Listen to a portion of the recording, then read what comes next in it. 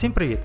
Ви слухаєте подкаст «Англійський Експрес». Біля мікрофону Герман Гошкадор та наша викладачка Наталя Мармулевич. Наталю, вітаю! Розкажи, що ми сьогодні вивчимо.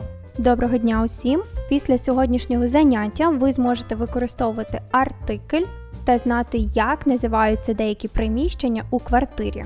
В англійській мові, як і в українській, існують частини мови. Одна з них – іменник. Пам'ятаємо, так, це частина мови, яка називає предмети і осіб. Відповідає на питання «хто» і «що».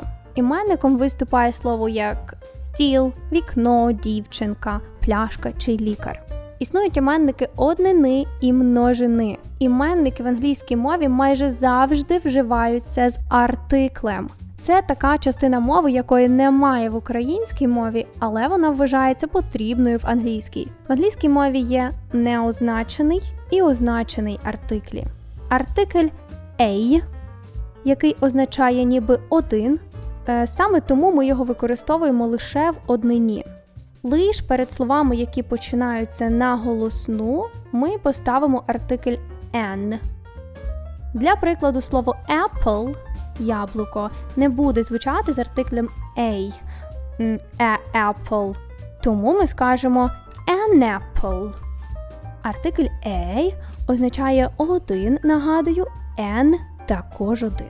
І це будемо називати неозначений артикль, так? Саме так, неозначений артикль. Чому він неозначений? Бо артикль «an» ставимо перед словом, яке чуємо в оповіданні вперше, або не уточнюємо, який конкретно цей предмет, якийсь один з-поміж усіх на світі предметів цього роду.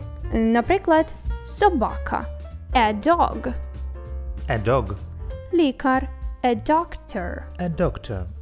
А от апельсин – an orange. An orange. У випадку з апельсином ми вже ставимо артикль «an». Наведу приклади ще. Я маю собаку. I have a dog. I have a dog.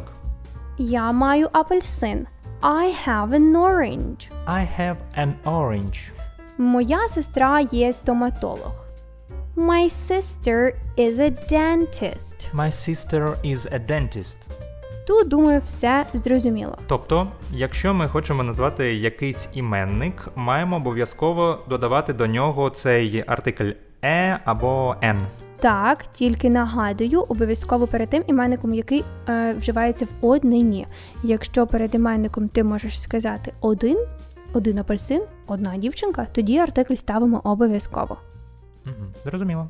Далі вказівні займенники this і that. This означає цей, ця, це. Ми вживаємо його з тими предметами, які розташовані ближче до нас. Ось, наприклад, чашка, яка в мене в руці, буде this cup. This cup. А ось та чашка, яка далі від мене, буде вже that cup. That cup. Отже, слово that означає той, та або те. Вживаємо з займенниками в однині. Ще раз. This.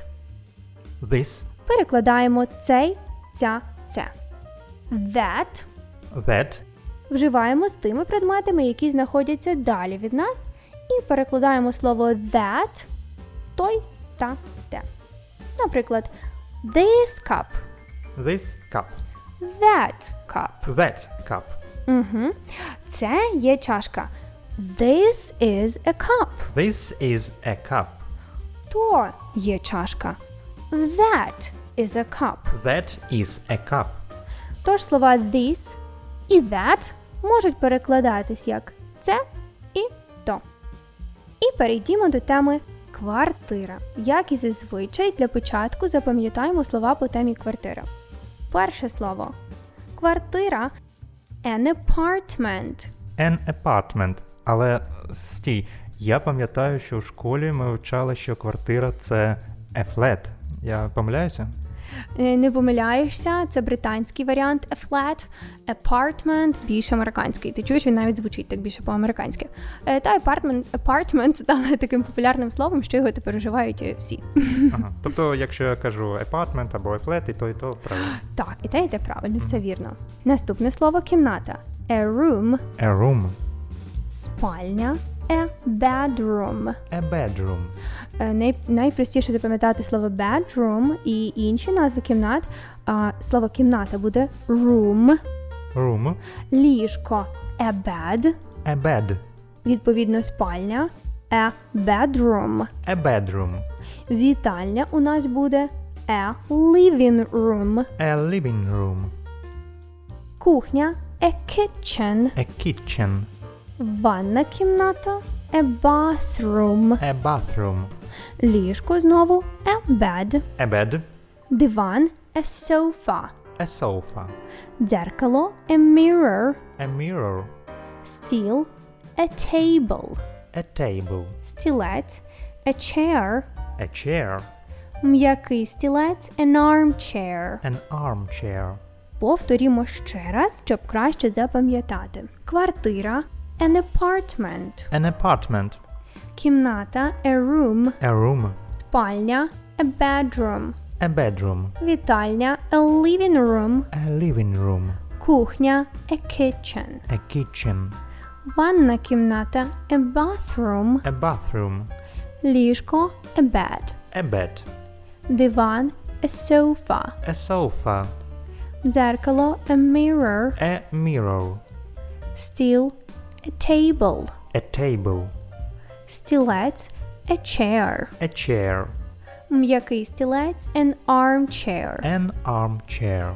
А зараз я проведу екскурсію по своїй квартирі. Уточнюю, якщо ми вживаємо присвійний займенник, присвійні займенники, такі як my, моє, то артикль вже не обов'язковий, так як іменник стає автоматично означеним. Ми знаємо, чий він і про який конкретно ми говоримо. This is my apartment. This is my bedroom. This is a bed, and that is a sofa. That is my daughter's bedroom. This is a kitchen, and that is a bathroom. Look, this is my mirror. Let's go to my living room. This is a sofa, and that is an armchair. Тепер давайте трішки розберемо те, що я сказала. This is my apartment. Це є моя квартира. This is my bedroom. Це є моя спальня. Ви помітили, що в цих двох реченнях я не поставила артикль перед apartment і перед bedroom. Чому, Германе? Тому що і там перед ними стоїть my. Так, вірно. My apartment і my bedroom. Тому не потрібно. І, відповідно, ці слова стали автоматично означеними іменниками. Тому що я сказала, що вони мої. Наступне речення. This is a bed and that is a sofa. Це є ліжко. This is a bed. І то є диван. That is a sofa.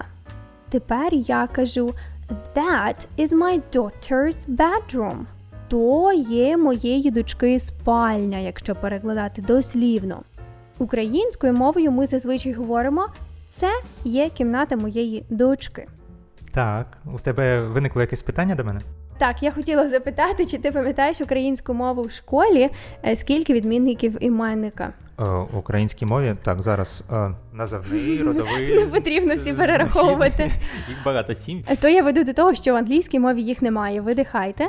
Зате є присвійний відмінок іменника. Ми до особи, якій щось належить, додаємо апостроф і літеру S. This is – це є my daughter's – моєї дочки bedroom – спальня.